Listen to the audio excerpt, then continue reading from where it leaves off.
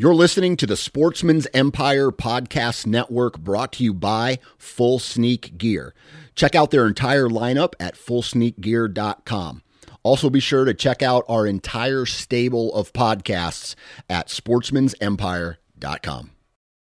New from Moultrie Mobile, the Feed Hub offers first-of-its-kind cellular connection and control for nearly any spin cast feeder on the market. When used with the Moultrie Mobile app, you can monitor feed and battery levels, run feeders on demand, receive alerts when feeders are clogged, and remotely adjust feeding times.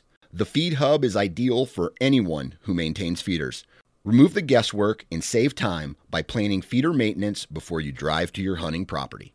For more information, visit MoultrieMobile.com. You're listening to the Sportsman's Nation Podcast Network, powered by Interstate Batteries. From your truck to your trail camera, Interstate Batteries has you covered. Visit your local Interstate Battery store today or online at interstatebatteries.com. Interstate Batteries, outrageously dependable.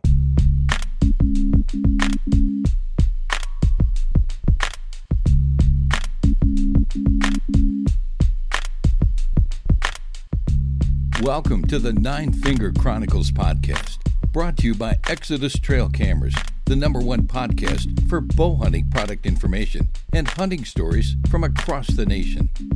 And now, here's your nine-fingered host, Dan Johnson.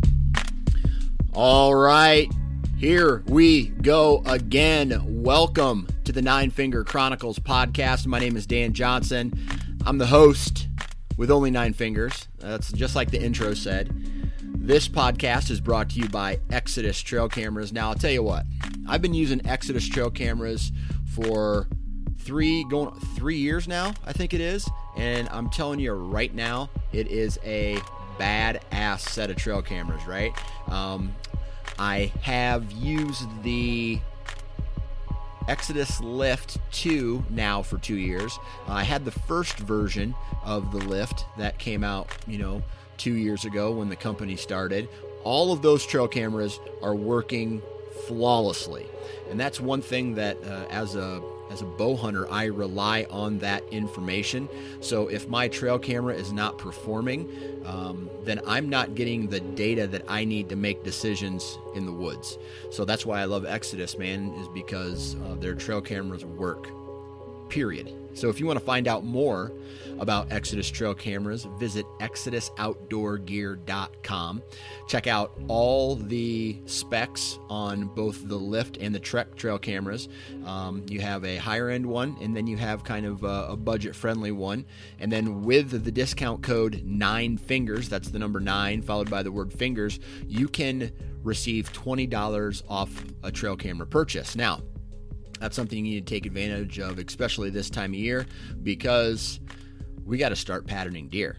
We got to find, put together that hit list, and that's what I'm going to be doing this weekend. Is I'm going to be checking my trail cameras that I have out, soaking right now, see what bucks are back in the area, seeing what deer have made a return, seeing what deer are long gone, and basically just trying to get an idea of the caliber of bucks I'll be chasing this fall. And I'm going to be doing a little tree stand work as well.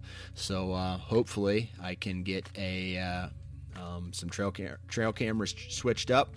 I can get my tree stand set up and kick the weekend off. Of course, the cool spell in Iowa is coming to an end. And just like every single year, it looks like it's going to be hot, really hot, when I go to do my trail cameras and tree stands in August. And it's a no-win, but you got to do it because this is the only time that I have available until the 2nd or 3rd week of September.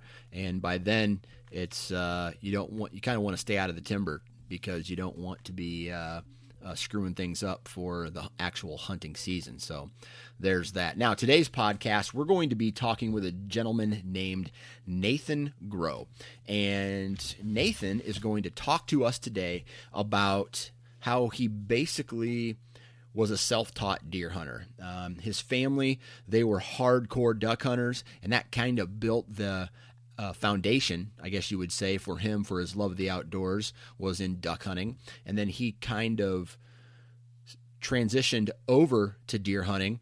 Some really cool stories, not only the cool stories, but kind of what he learned in that period of time where you teach yourself. And he basically goes into telling us, stories about, man, he wishes he had a mentor in some of these situations where, someone can tell you, hey, don't do that. But because he didn't have a mentor, he had to learn the hard way, which, if you ask me, that's probably the best way to learn, is the hard way, because you always will remember that time that you screwed up. So, talking too much. Let's just get into today's, basically it's a hunter profile podcast with Nathan Grow.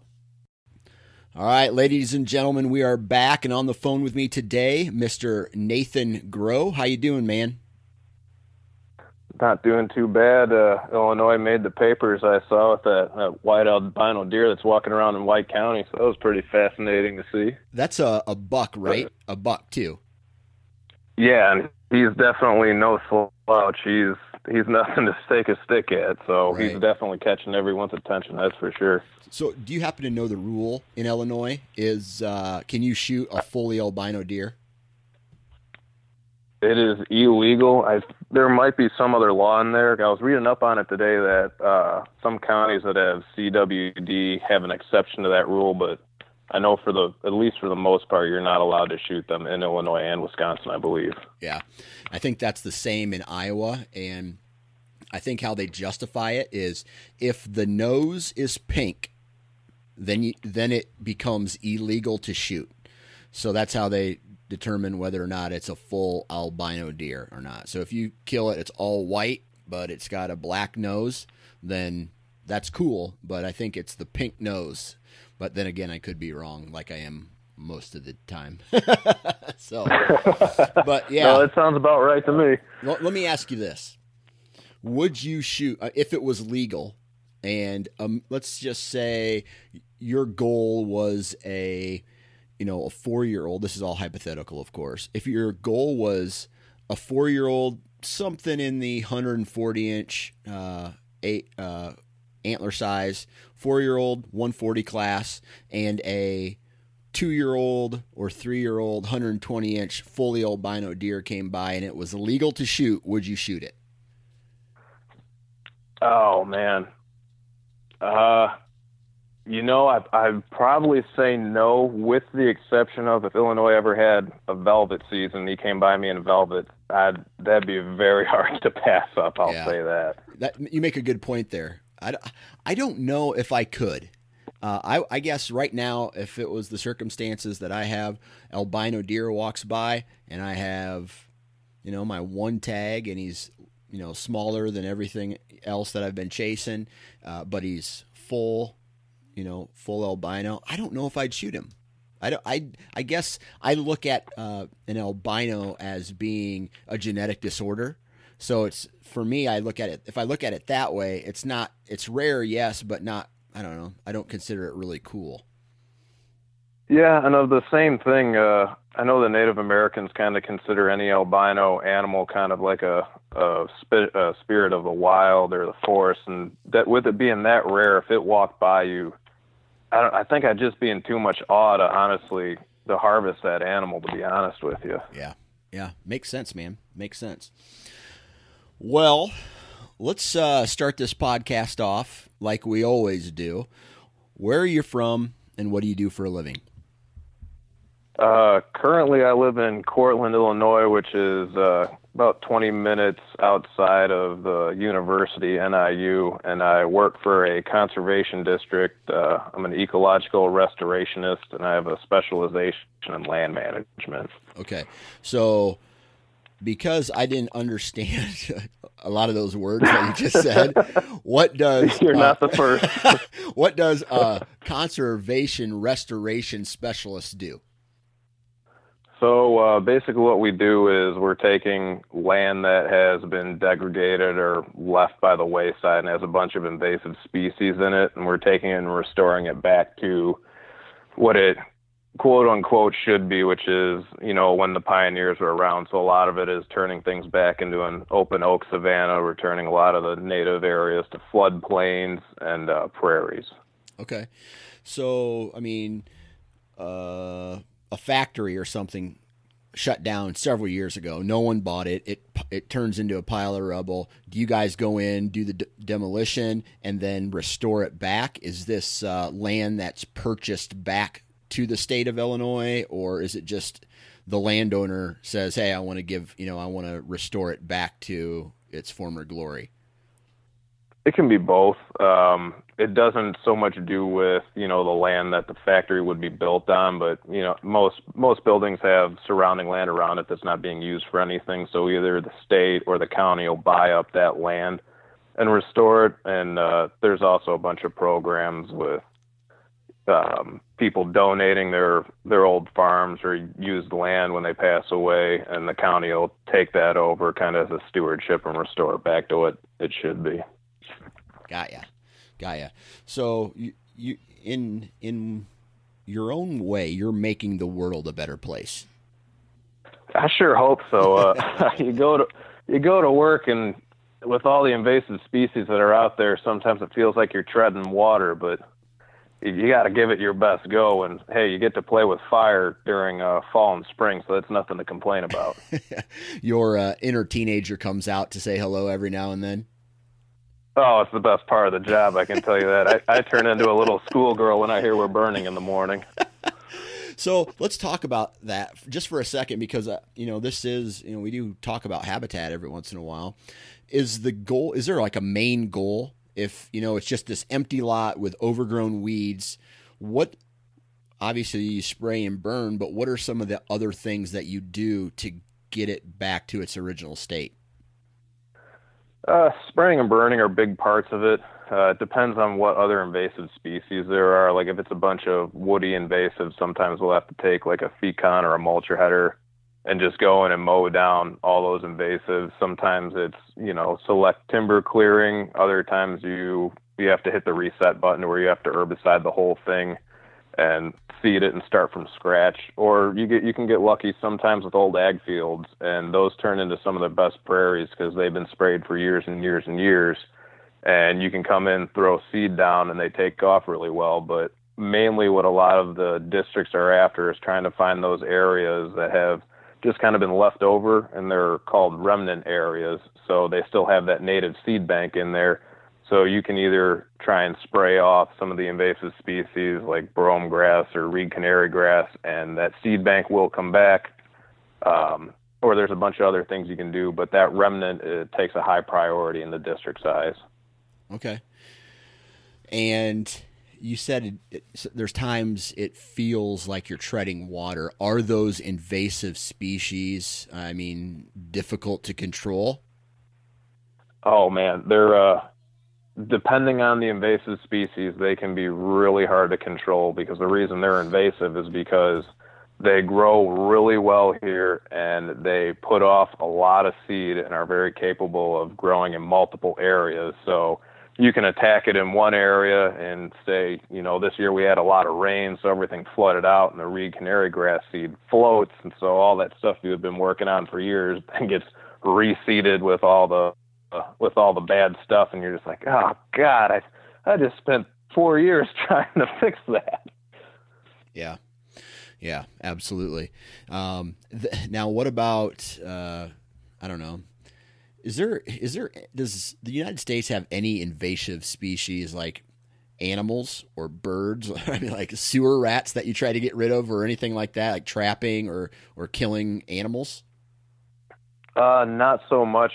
I'm sure everyone knows about the carp and the Asian carp specifically. That's one of the things that we do try and manage, because if they get into our wetlands, the problem with carp is they root around in the mud and they uproot all your good plants and turn everything into a muddy, slurry mess that your natives can't grow in. So that is one of the animals that is on our list. But as far as removing them, that's not our area of expertise too much. Gotcha. So you're just basically dirt and plants. Pretty much. As dull as that sounds, it can be exciting. Yeah, no, absolutely.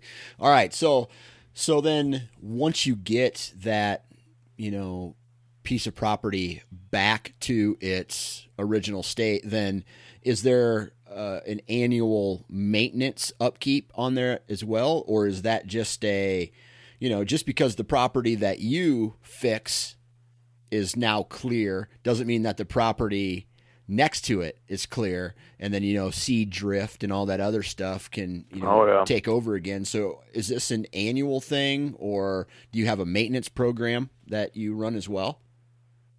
Definitely, you definitely have to keep an eye on the land that you're taking care of. So like you said, seeds have a way of finding their way in, and if you're not paying attention, they can take over in a hurry. The higher quality that you can make an area, though, the harder it is for the invasives to come in. 'Cause the one good thing about the natives is that they take up every layer of the soil. So the more diversity and the more plants that you have in there, the less room there is for the invasives to find a spot in that soil structure. So they can slowly start to become a little self-maintaining, but you still have to keep an eye on them.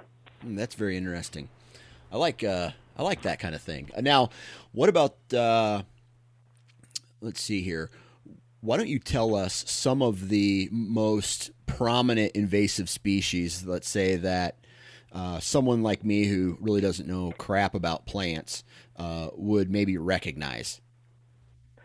Well, on your deer property, it's probably going to be bush honeysuckle, for sure. It's going to be in just about everyone's woodland, and if it's not there now, I can guarantee it's on its way. It is widespread, and the birds love it, so they eat the berries, and they they carry it from farm to farm to field, and it grows quick, and it grows thick and tall. That's got thorns on it, right? Thorns would be probably multiflora rose, but that I guarantee is also on everyone's farm. Right.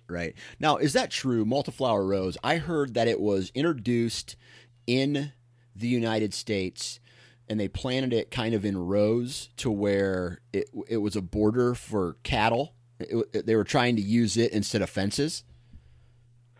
That, along with Osage orange, for a long time has kind of been used to mark old property lines, but I hopefully won't make too many people angry, but a lot of the invasive species were brought over here as habitat. When our habitat was starting to decline, the original thinking was to create habitat for the animals, and we didn't think far enough ahead that it could become a problem. So your plants like honeysuckle, multiflora rose were planted as habitat and brought here, and then they just quickly turned over and started pushing everything else out. Gotcha.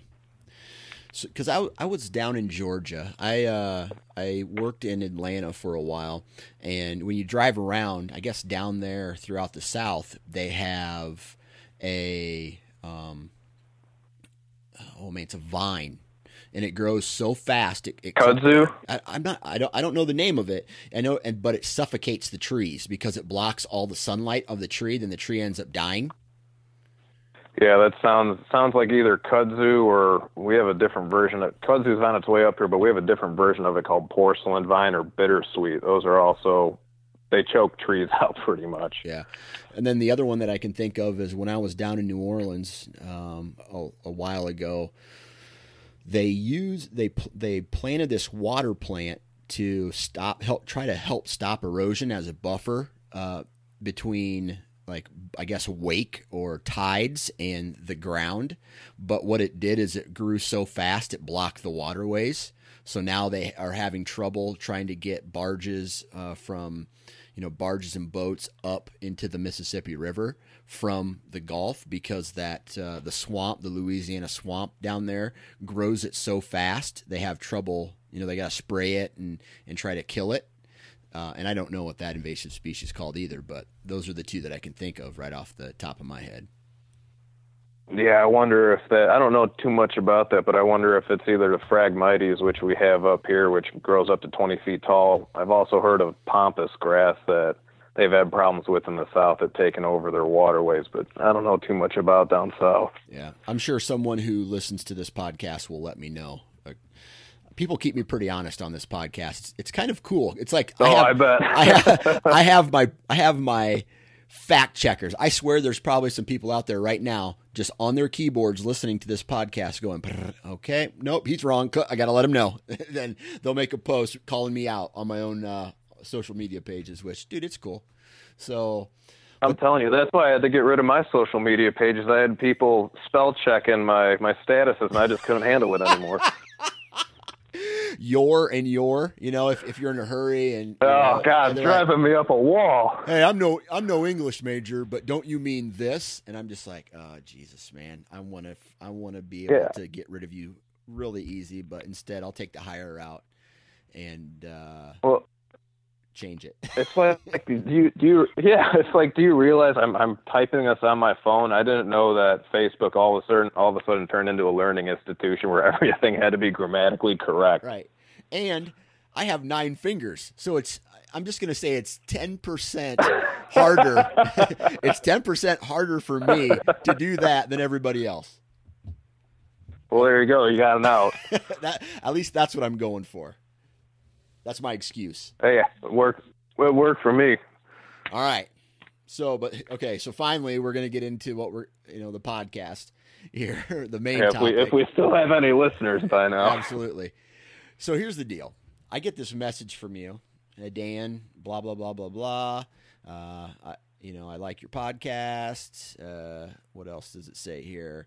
Wanted to touch base with you about the good, the bad, and the ugly in the past 7 to 10 years of your, I guess what I'll call it is a quote unquote hunting career.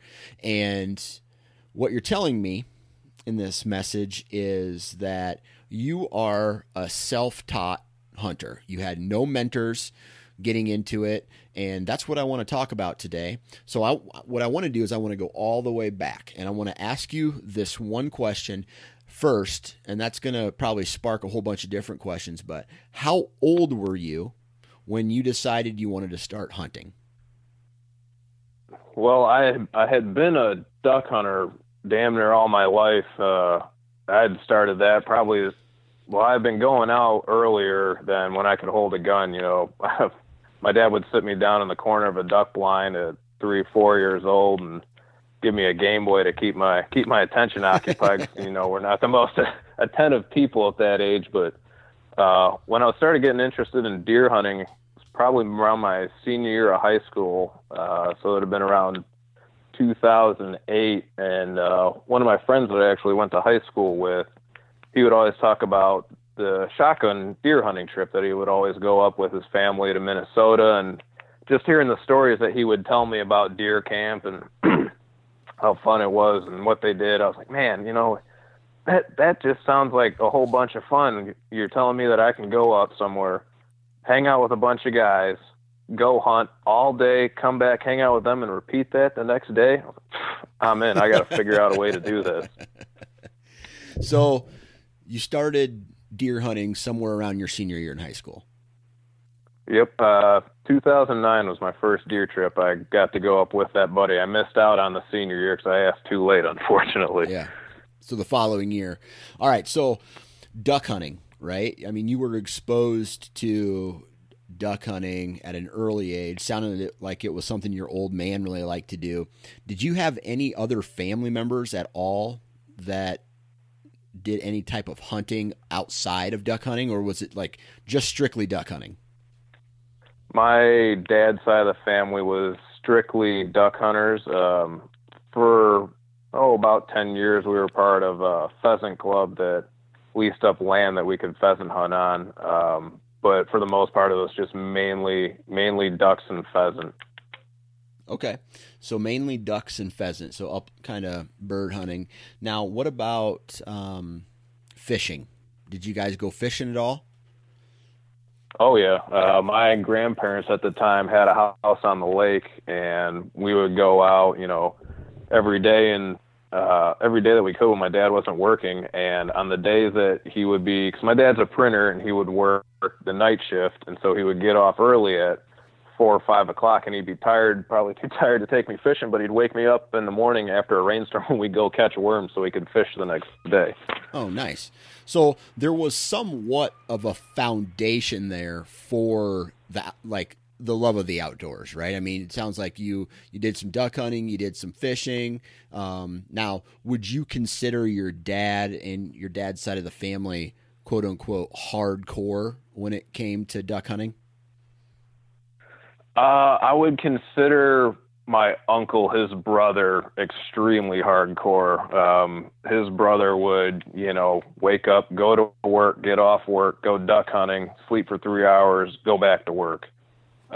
My dad was more of a I don't want to say fair weather because he was definitely out there in the elements, but it wasn't, at the forefront of his mind. If he didn't go out during the season, it wasn't that big of a deal. He liked getting out, but it wasn't a priority for him. Gotcha. Okay. But as you kind of grew up duck hunting, did you ever do those kind of duck hunting trips where you would sit in the rain or the ice all day long and freeze your balls off and, sit in the duck blind and, shiver, maybe with some wet feet, like with some other guys? Or were you kind of following along in your dad's footsteps and just kind of fair weathered it as well?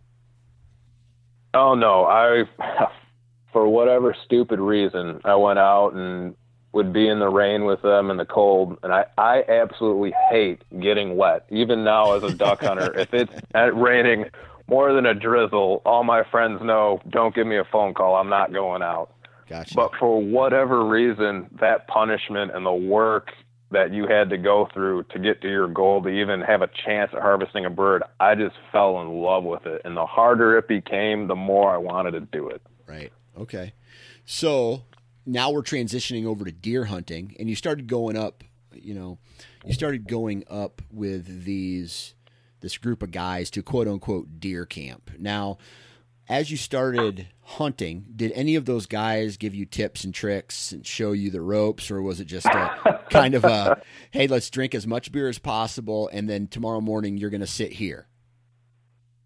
Well, my first trip up there, I had no clue what was going on, so I Googled things that were what you should do for deer hunting, if you can believe that. And I wonder my weapon. I wonder what would happen today. And I'm going to do this after we get off the podcast. Google how to deer hunt. Oh my God. It was, I think I went into overload with all the information I had, and then all the contradictory things. You should sit here. And then you go to the next place. Don't sit there, sit here. And it was just an overload. And I basically got almost nothing out of that search.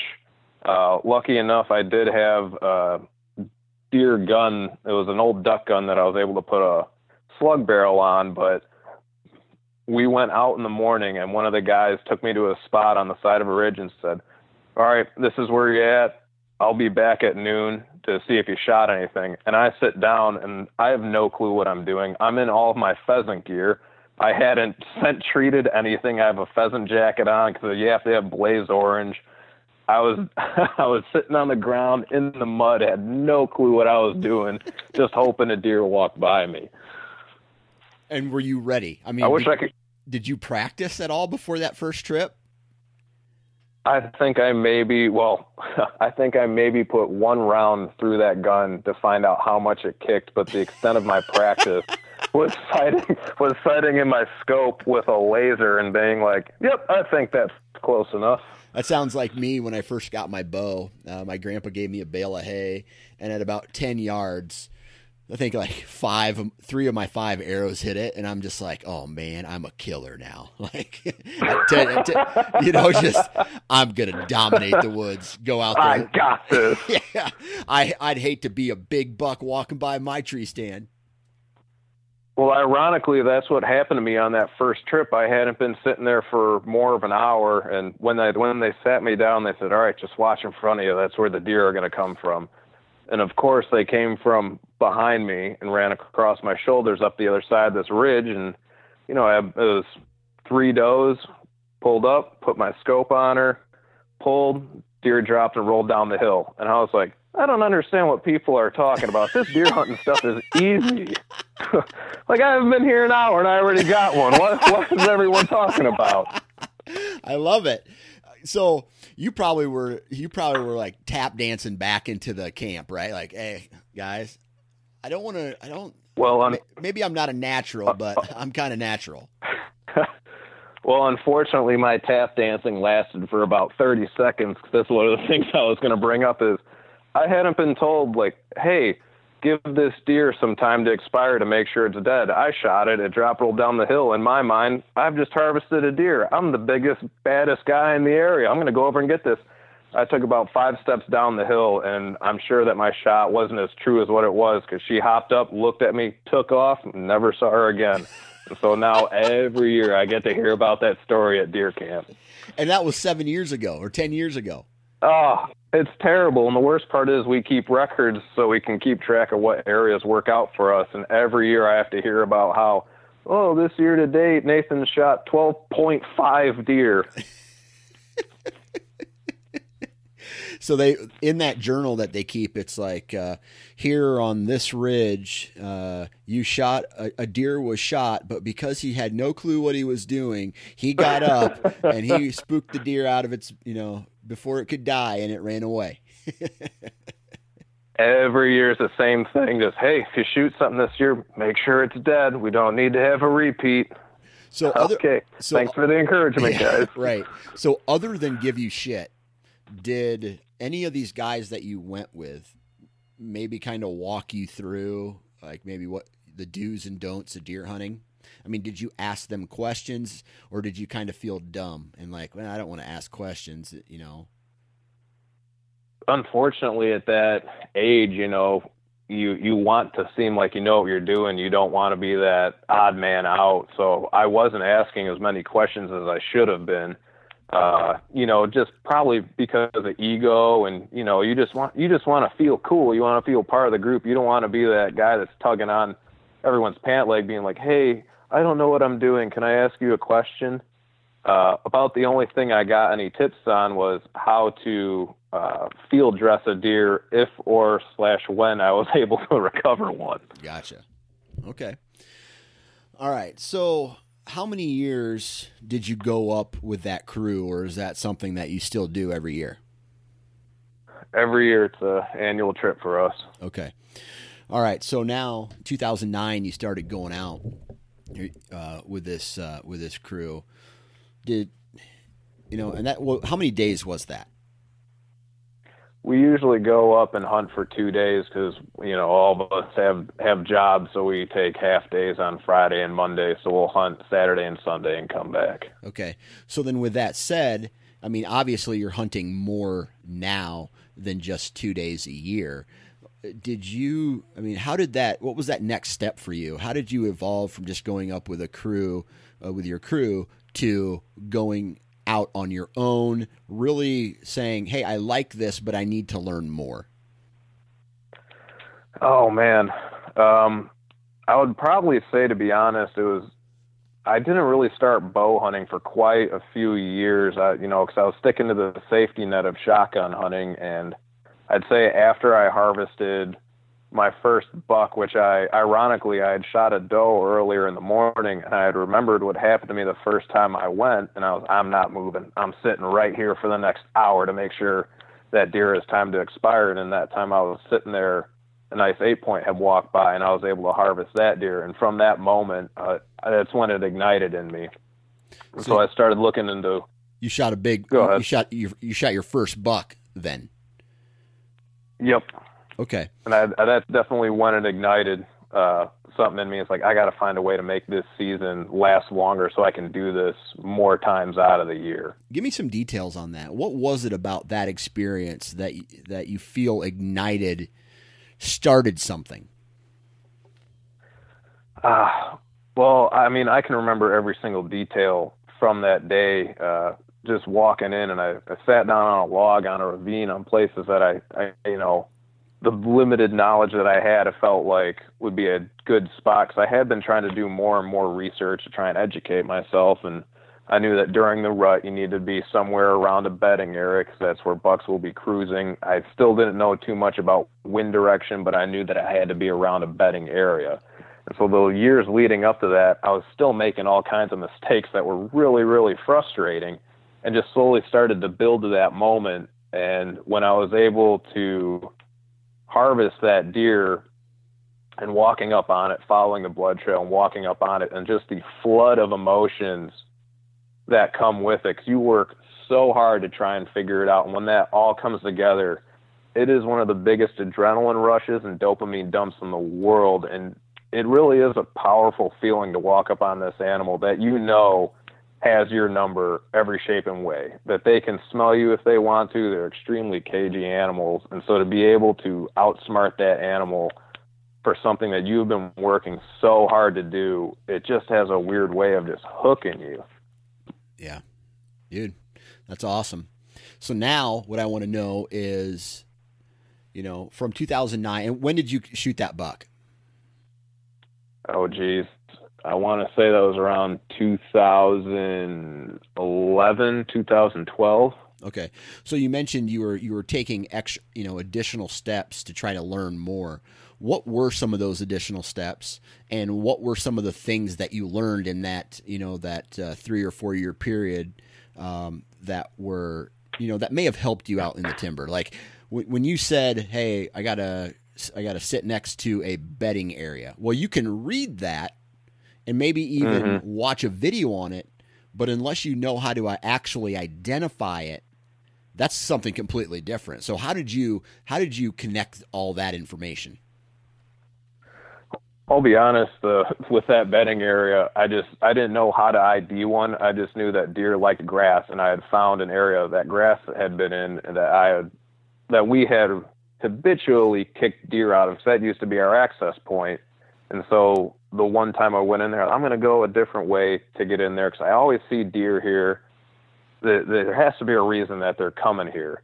But as far as like research go, a lot of it was online. At that time, I had started to run into more hunters, so I was able to start picking their brain. I was a little bit older, a little more mature and secure with myself, so I didn't feel like that little kid that was bothering everyone anymore. It was more about, you know, I need to start growing my knowledge. I need to start being a better hunter overall. So I started reading a lot of magazines, a lot of books, started going online, joined a lot of online forums just to kind of see what everyone was talking about. And I learned a whole lot from in-field observation. You know, I see deer coming out of this area. Okay, well, I'm going to go over here and see if I can't find their beds, or see if I can't find a scrape or something. And I just started trying to learn more about them and how that was connecting with what I was seeing in the field. Okay. All right. So in that same amount of time, from what you've learned, was there anything that was learned in the woods through failure that kind of stuck with you? Oh, geez. A lot of things. Probably, well, I'll go to one that taught me really bad this year, ironically, because, you know, every year is a learning process, that's for sure. And I was after this one deer this year that just wrecked both of my seasons, my deer hunting season and my duck hunting season. He took me to school, because leading up to this year, I felt like I had finally had a good handle on things. And he taught me how little I knew. He taught me that, number one, you cannot rely on trail cameras as your live by, die by scouting information. He also taught me not to overthink things, because if you see a deer coming down a trail one day and you move your stand to that spot and they come down a different trail the other day, and you go, well, I was just up there. Why did I move that spot? And you move back. It's not that deer is avoiding you. It might have been something like as simple as a coyote came down that trail. Yeah. Yeah. So, you know,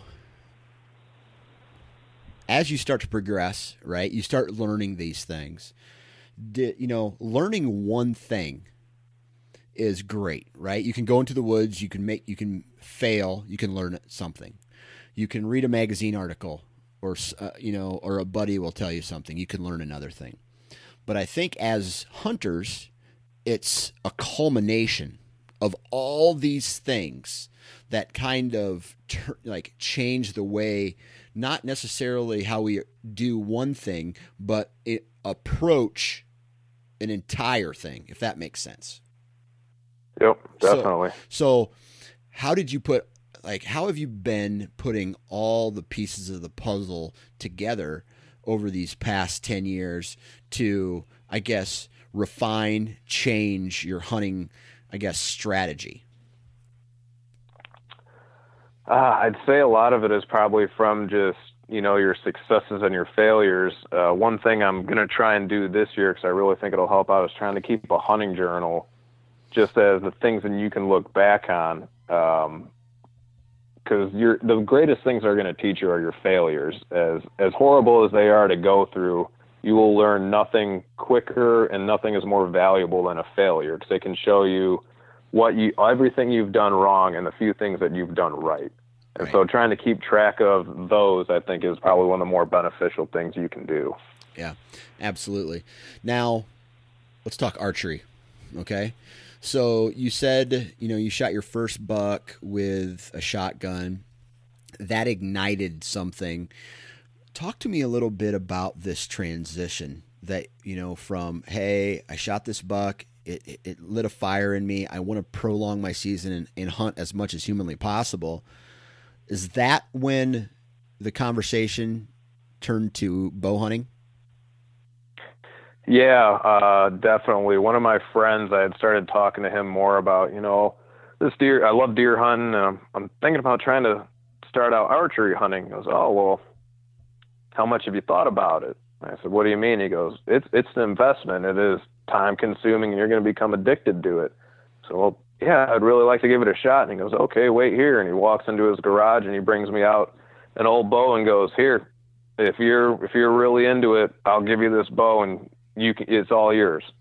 And just that gesture from a fellow hunter was incredible. And starting to shoot a bow in the backyard, if no one's done it, even if you're not a hunter, I encourage people to do it, because it is one of the most tranquil, stress-relieving things you can do. It's just everything else in your world kind of disappears, and all you're thinking about is that bow, your arrow, and where you want to put it. And it's an absolutely liberating thing. And when you couple that with hunting, it's just a magical experience. Yeah, absolutely, man. I don't think I would ever, like, me personally, like, bow hunting changed my life from not necessarily an archery standpoint, like what you just said, but from a getting out in nature.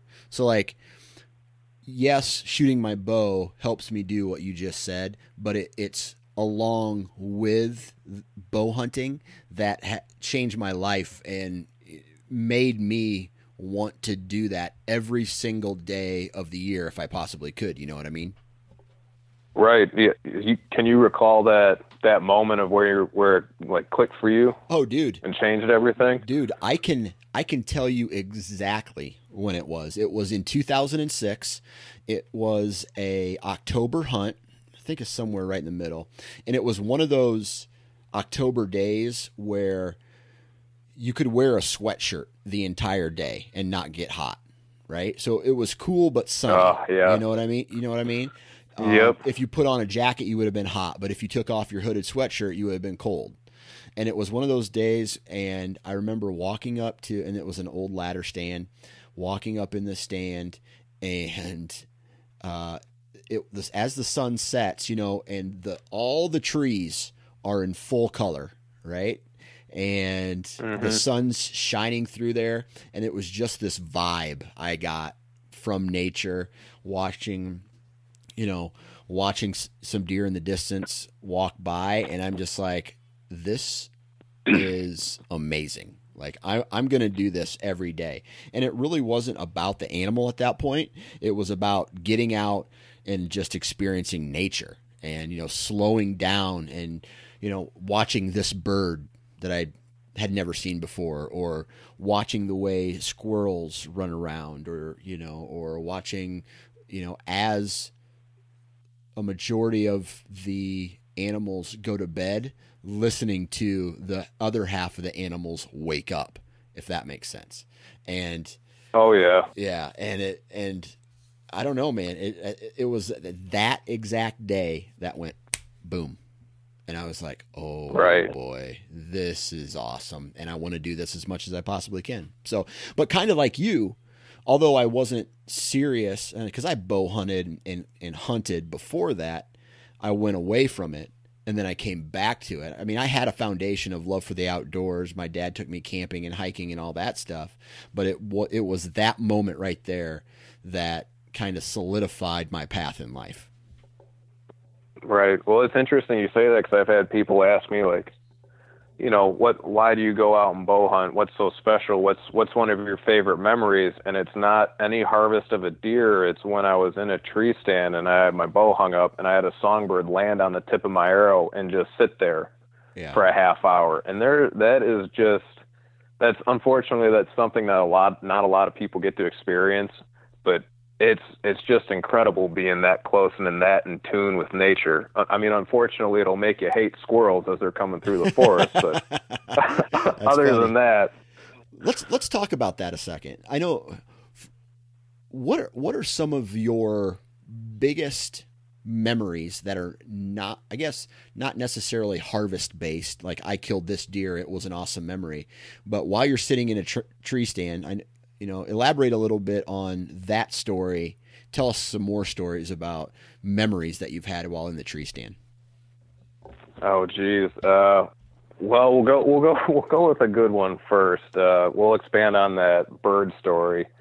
It was, I want to say it was either the second or the third year I had been bow hunting, and I was on one of my friends from college. I was on his farm, and he put me in a stand and kind of on a small ravine with a cornfield behind me. And I hadn't seen a thing all day. And I was thinking about doing possibly an all day 6. We were getting towards the end of October, beginning of November. And I was just sitting there like, oh, maybe I should get down. No, you know what? I'm going to hang out here for a little bit. And I always turn my phone off when I'm in the woods, or at least put it on silent, because I don't want to be bothered. And there was a bird that made a sound that I had never heard before, and I was trying to just figure out what that was, and I was looking around for it, and at that moment I heard the flicker of the wings come up, and a small bird comes and lands on my arrow, and I just freeze. And just watching it, I'm looking at it, he's looking at me, and he just sat there, and he didn't move for at least a half hour, and that time flew by, and by the time I knew it, it was, 3:00 in the afternoon. And it's just like, if something that simple can make you forget about everything else in the world, that is indescribable, that experience and that relationship that you can share with nature. Yeah. Man, that's crazy. Anything else? The worst experience I've had, the worst experience I've had, unfortunately, was at deer camp, and like we were talking about, it threw back a couple beers, and at night, everyone's cutting up, having a good time, eating great food. And one of the best things about deer camp, and you'll wake up, everyone pounds a couple cups of coffee, trying to wake up and get out into the woods, and sitting there, it's like, oh man, I'm just not feeling that great from yesterday. I don't know what it is. All right, well, I'm going to hang in there. All right, man, I'm still not feeling good.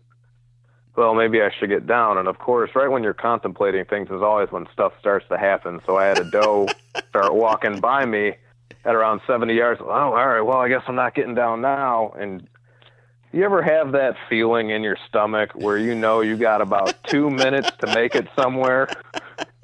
And it's just like a boom. Yep, that sound. It's like, oh no. Well, the deer started coming in, and got to about 60 yards, and shotgun hunter was like, oh God, I think I can make that shot. All right. So I pull my scope up, waiting for her to take one more step behind a tree. She takes one step. Boom! My gun goes off, and my rear end went off at the same time.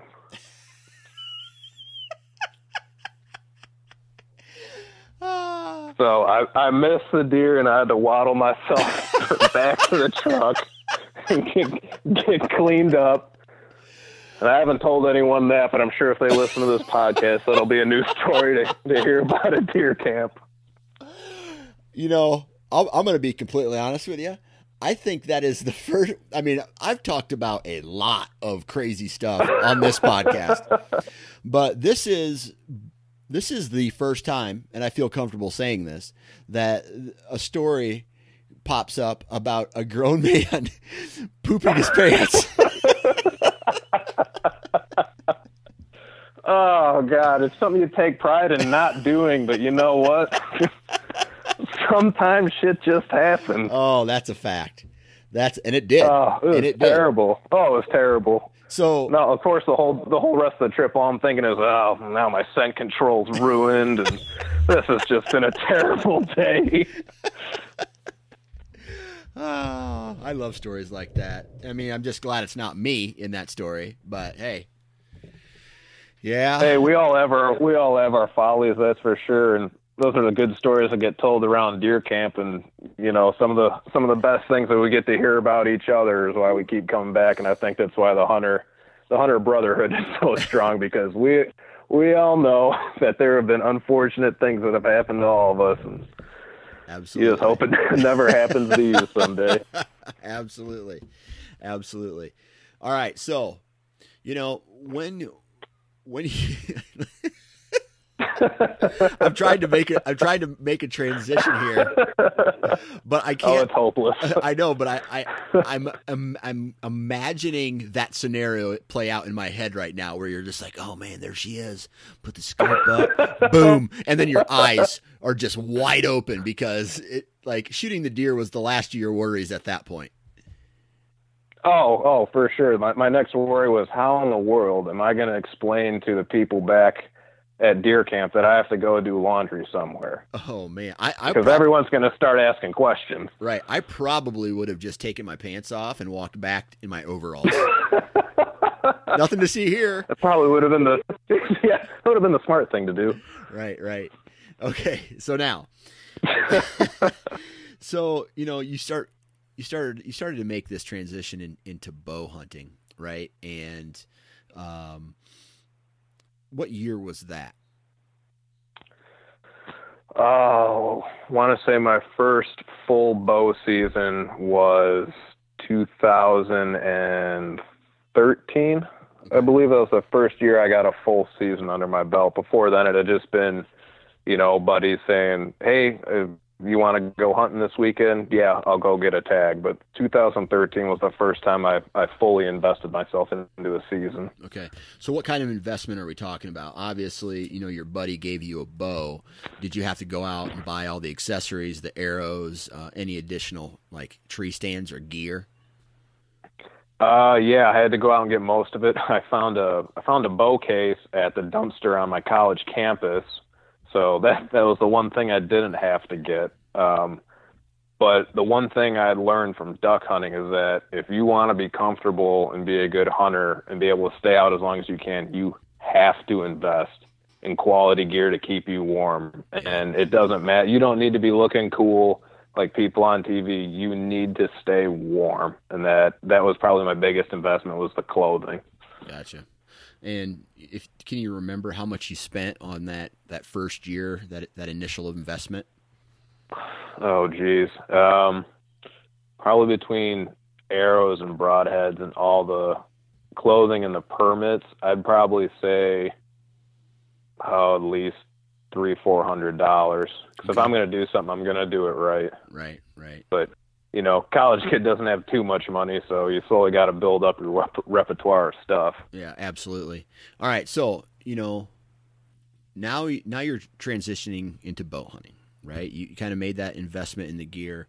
How did that first year play out for you? You know, it went okay. It didn't go how I'd envisioned in my head. You know, I've been doing this for years. I think I got this all under my belt, and the first year was end of October, and I had one doe and 2 yearlings come out and got to within 30 yards of my tree stand. I was like, yes, all right, this is panning out just how I thought it would. I'm in the right place, right time. Scent control's working. Pulled up, had her in range, shot, and flat out missed. And there is no I don't care if it's the biggest buck of your life or a doe. When you miss an animal, it has a way of just taking the wind out of your sails and making you question what in the world you're doing. Right.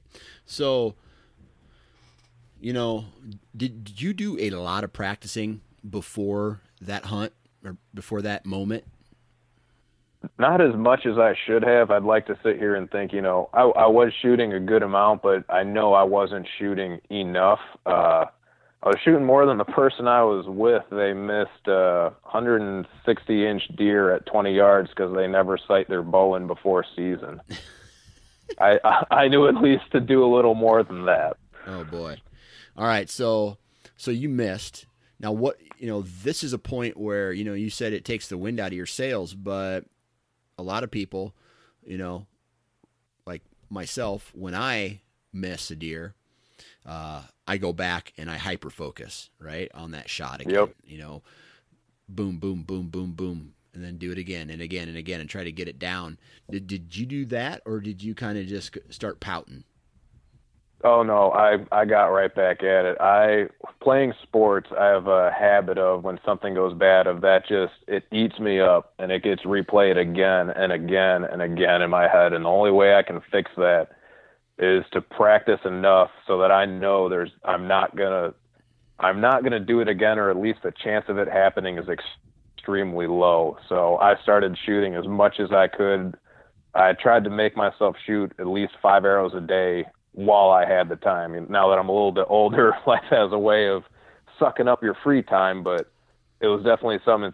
I got to start shooting again. I got to get better. I need to really focus on this and make this a non-issue. Gotcha.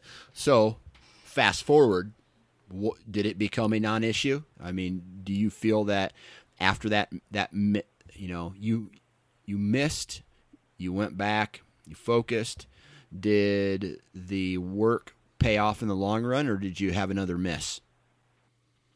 Nope. I'd say the work paid off. The next deer I shot with my bow and arrow was another 8-pointer, and double lunged him, went 120 yards, perfect shot. And I won't sit here and naively say that it'll never be an issue, because I'm sure the longer I hunt, I'm sure I will miss again. It's just inevitable. But at this point, I have the confidence to say I can shoot the deer and harvest it without issue out to about 40 yards. Right. And I'm working to get that further, but I really don't see a point in shooting past that, because there's just too much that can happen anyway. Right. That you can't control.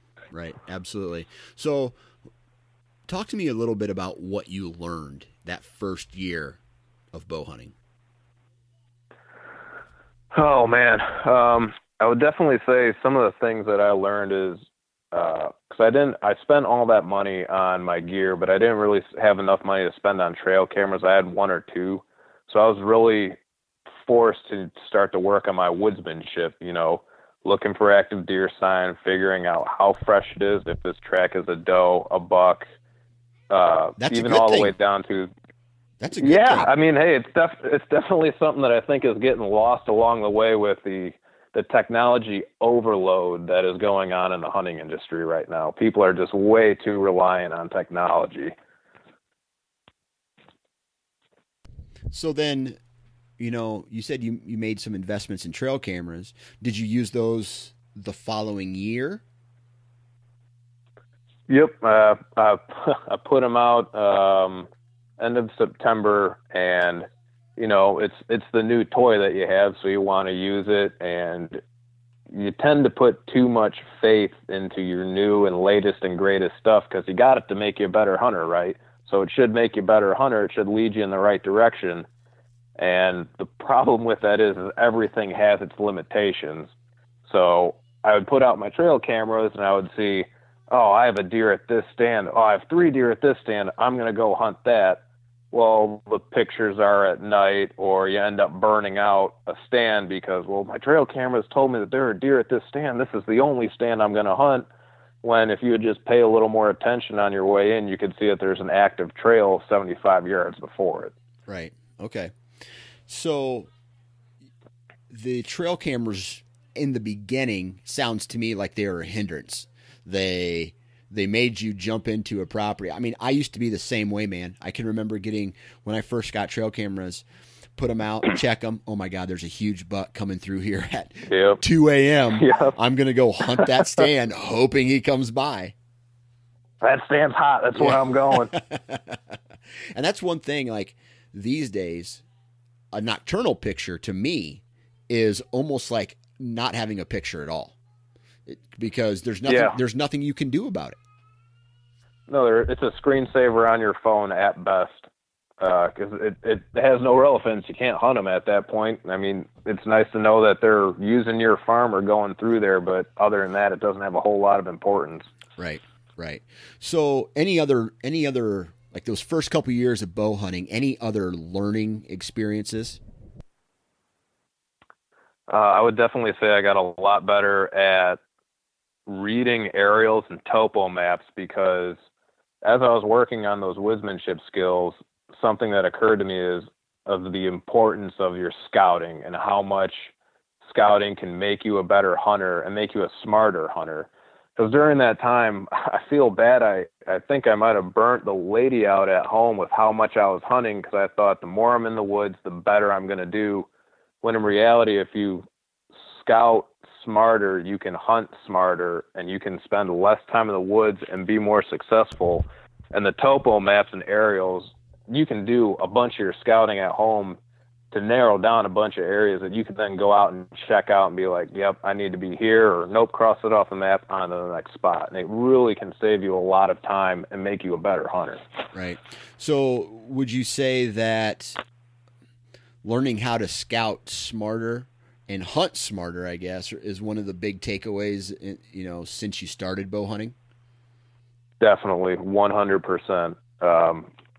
It has because no one wants to get burnt out. You start hunting harder thinking you need to be out there, and it almost becomes a chore when your alarm goes off in the morning and you lose the enjoyment out of it. It's like, the alarm went off. I got to get up. I got to go hunting. And, when hunting becomes a chore, it no longer becomes enjoyable. It starts adding stress to you. And then, of course, it starts adding stress to your family, which is never a good thing. Family should always be number one. And that was a lesson I had to learn the hard way. Yeah, I think we all learned that lesson. And I think for me, sometimes my passion for deer hunting, especially bow hunting, kind of gets in the way sometimes. And it takes certain reminders every year to say, hey, your family is very important, which I'll be honest with you. I have 3 kids, I have a wife, and that means less time in the woods. So not only does that force me to hunt more efficiently, it forces me to stay out of the woods throughout the year. And now what you have is less pressure on a hunting property, and that's a win going into to the real hunting season, which is like the last week of October and the first 2 weeks of November. Yep. Sometimes the best thing you can do is stay home instead of trying to push it or go in on questionable wins. Sometimes the best thing you can do is give yourself that permission to sleep in and skip the hunt. Yeah. Especially when it's like October 4th. Yeah, definitely. So I want to talk, we're running up here on time, and, it sounds like I'll have to get you on again, but how did you go about accessing property? Was this proper, when you start, because when you bow hunt, it's not like a gun hunt where you got 2 days, 3 days, you go on a gun hunt, or a week and you're done. When you bow hunt, you need a little bit more room because you're going into multiple areas multiple times. And so did you decide, were you hunting private property, public ground? What was the story there? I've been fortunate. The farmer that I do a lot of duck and goose hunting with had just an open timber lot that he usually used for pasture, and I asked him if it would be okay to deer hunt it, because I know he deer hunts it for shotgun season. Oh, yeah, of course, go ahead. And he's allowed me to try and make some improvements. So, this year I got food plots going in. I got bedding going in next year. But with that being said, that property is it's a very skinny rectangle. So bow hunting it, you need very defined and strong winds to be able to go in there and hunt it safely. So I've been forced to do a lot of public land. And one of the great things about the county that I'm in is the forest reserves and conservation districts will have open lotteries that you can apply for, and they will pick a certain amount of people out of them, and then you will get, 50, 75 acres for you and your group to hunt for the season. And so those have been the two things that I've had to invest heavily in. Okay. And has that worked out for you? Yeah. Last year not me, but one of the guys in our group took a good buck and a doe off of that property. And that's where hopefully I can get back on that deer I was telling you about earlier. I named him Houdini because he was always disappearing on me. So I'm hoping I can get back on him this year.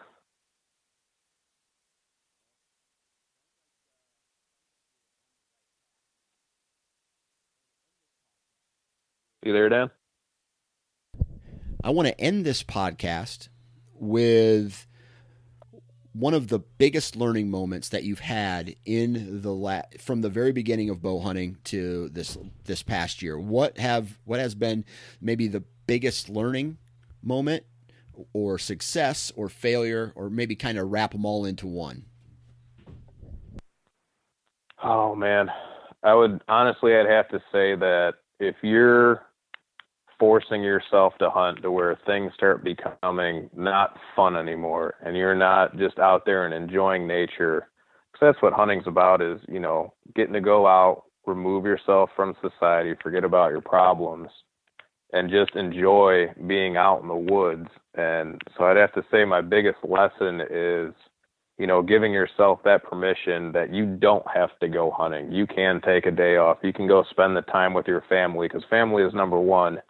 And when you're starting to put on extra stress or making people at home unhappy because of the amount that you're gone because you're off chasing deer, it's just not worth it in the end. And then you start adding more and more stress on you about, I got to go kill that big buck that keeps pulling up on my trail cameras. And it's just, there will always be next season. There will always be more deer, but family is number one, and it has to take that precedent in your life. And if family is not number one and hunting isn't fun anymore, that's when you need to start taking a step back and readjusting your priorities. Have you had to readjust your priorities? I have. I will say that last year, had a little sit down with the lady at home, and I knew she was not happy with how much I had been going, because, be sitting there on the couch on the weekend and be like, oh, the wind shifted out of the northwest. I'm going to go out there this afternoon. And she would look at me with just that face of, really? I haven't seen you in a month and a half. I thought this was our time. And so this year we definitely had the talk, and we've come to the agreement that as long as, there's family time for me and her, then there can be deer hunting time. And I don't see anything wrong with that at all. Do you try to build up brownie points throughout the year? Or, because, with me, I understand that maybe the first week of October is not the best time to go out. Maybe even the second week of October. Hell, maybe even the third week of October. But I have tried to educate my wife on letting her know that, listen, there's 3 weeks in the entire year that I want to be out in the woods. So, I try to do nice things for her throughout the rest of the year, but know that when it's time to go, it's time to go. And I go hard, because my goal is to tag out early so I can make it back to the family as, fast as humanly possible. But at the same time, and this is where it gets difficult, right? Because in that 3 week window, she's left with the kids. Oh yeah. You know what I mean? Or my 2 week rut vacation, she's left with the kids, and I know how stressful that can be. So yeah, it's definitely a balancing act. That's for sure. Oh, you definitely gotta build up the brownie points, and it helps. I'm definitely blessed to have a good woman that supports me and it completely understands that these are the things that make me happy, and is willing to support that. So I'm extremely lucky. Absolutely. Well, Nathan, man, I really appreciate you taking time out of your day to come on and chat with us about the road that you've walked for hunting, and I appreciate you coming on, and let me be the first to say good luck this upcoming season. Thank you. I wish you the best, and hope you tag out early so you don't have to use up as many brownie points as you need to. There you have it. Huge shout out to Nathan. Huge shout out to all the partners of this podcast: Exodus, Wasp, Lone Wolf, Deer Lab, Prime, Ripcord, Ozonics, and Hunter Safety Systems. Please go out and support those companies because they support this podcast. And when they support this podcast, that means I'm just pumping out more content for you guys. And from the sounds of it, you like it. So go out, support those companies. Also, huge shout out to each and every one of you for taking time out of your day to listen to the podcast. If you haven't already, I need you guys to go out. It's mission time. Go out and like the Sportsman's Nation Podcast Network Facebook page and Instagram. Lots of great information coming down the pipe through those channels. Go subscribe to the Sportsman's Nation vlog. Like the Nine Finger Chronicles social media pages if you haven't done that already. Spread the word. Make sure you guys are listening to every podcast that comes out. Tell your friends about it. Spread the word. Blah, blah, blah, blah, blah, blah, blah, blah, blah. If you're going to be in a tree, our friends at Hunter Safety Systems are telling us all, please wear your damn safety harness. Have a good rest of the week.